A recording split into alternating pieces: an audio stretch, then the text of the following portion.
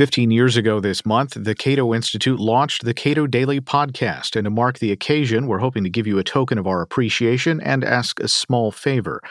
Visit cato.org/CDP15 to get a pair of vinyl Cato Daily Podcast stickers in the mail and give one of them to a friend who might enjoy timely libertarian perspectives on issues of the day. That website again is cato.org/CDP15. And now more than ever, thank you for listening. This is the Cato Daily Podcast for Friday, May 21st, 2021. I'm Caleb Brown. The arguments against largely unfettered immigration are repeated often, so often that it's worth taking them on in turn. Cato's Alex Nowrasteh gathered up those arguments and responded in a new item from libertarianism.org, the most common arguments against immigration and why they're wrong. Available now. I did a podcast recently with Trevor Burrus, and of course, I tweeted it out. And one of the responses is, look, we just want a system where these people come here legally. And this is sort of a common complaint I hear from conservatives, which is they're very concerned with people who are not following the rules. They seem somewhat less concerned about what the rules actually are. And one of the complaints that you put together in your pamphlet here and addressed is, why don't they just get in line? And this is the one that I hear all the time. Do it legally. As long as it's done legally, we don't have a problem with it.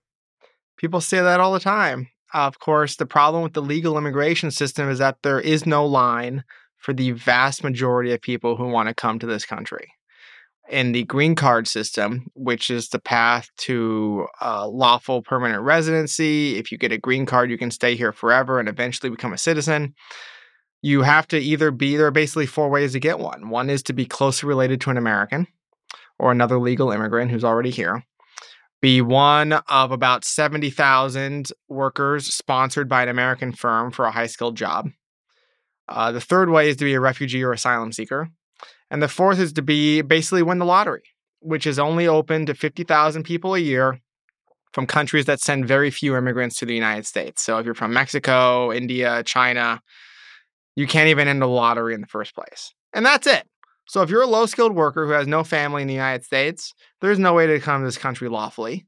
The only way open to you is essentially to break the laws. And that is the tragic situation that we've put ourselves in. We demand the labor services of people from around the world, but for the vast majority of them, there is no legal way for them to come. One of the complaints that you address here is about amnesty. Now, most people probably remember, of a certain age, probably remember the Reagan amnesty in the mid to late 80s. What was the result of that? And what about other amnesties? What do we know about whether or not that actually damaged the U.S. in some way? So the Reagan amnesty in 1986 legalized about 3.2 million illegal immigrants, virtually all of them Mexican. What happened after that is that illegal immigration just continued at about the same pace that it did before. And that's because the Reagan amnesty did nothing to liberalize or increase the amount of legal immigration. Mexico is one of these exception countries in U.S. law where there are temporary worker visas available for Mexicans to come here. But this law did nothing to expand the numbers of people who are coming. And what's interesting is there have been, the Reagan amnesty is the most famous one, but there have been multiple ones in American history. 1929, 1958, 1965, 1986, 1997, 1998, and 2000.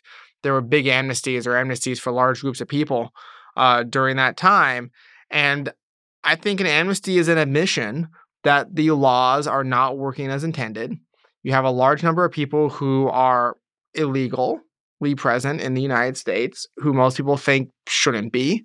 And this is a way to get right with the law for those folks, temporarily, like a tax amnesty or like a gun amnesty or all of the different types of amnesties at different portions of the law. I mean, if we believe in the rule of law in this country, which I think we should believe in, the laws need to be respectable if we expect people to respect them. And part of that is not blindly enforcing every law in the books as far as we possibly can, but recognizing that we need to have the occasional amnesty, that we need to change these laws if there are a large number of lawbreakers who we think should not be living in a black market. There are several arguments here or complaints, and you've seen so many in your time talking about immigration. Today's immigrants don't assimilate as immigrants from previous eras did. Immigrants won't vote for the Republican Party. Look at what happened in California. Immigrants bring with them bad cultures, ideas, or other factors that will undermine and destroy our economic and political institutions. A lot of these are cultural and relate to the mindsets of the people who come to the United States for whatever reason. There's a lot of assumptions about how immigrants behave once they come here, right? I think one assumption is that immigrants are just a random cross-section of people from these countries who are just selected at random and plopped down onto the United States. And that's never been the case. Our ancestors who came here chose to come here.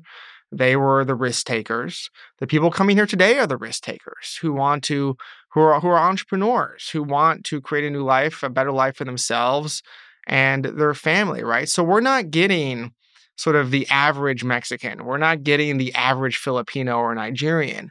We're getting those folks who are very energetic and ambitious, even if it doesn't show up in terms of their skills or wages before they arrive to this country. And that's something that most people don't recognize, right? Is like these folks want to integrate. They want to assimilate. And part of the reason is that they love the United States and our culture. Part of the other reason is it pays too. Learning English is not something that is like a leisurely choice that's nice to do. No, it vastly increases your income in this country. Ethan Lewis at Dartmouth University did a study on this. He found that high school dropouts who speak English earn 20% more than high school dropouts who don't. Now, that is a heck of an incentive to learn this language. It's the incentive that our ancestors faced when they arrived to this country. It's the incentive that people face today coming in. So the notion that like immigrants don't assimilate or won't assimilate now, but they did in the past, I mean, it's just silly. These rules, these economic rules have not changed. And there's every reason in the world for these folks to become just as American as our ancestors did. Alex Nowrasteh is author of The Most Common Arguments Against Immigration and Why They're Wrong, available now at libertarianism.org. It's our 15th anniversary of the Cato Daily Podcast. In appreciation to our listeners, we have a small gift for you. Visit cato.org/CDP15 to learn more.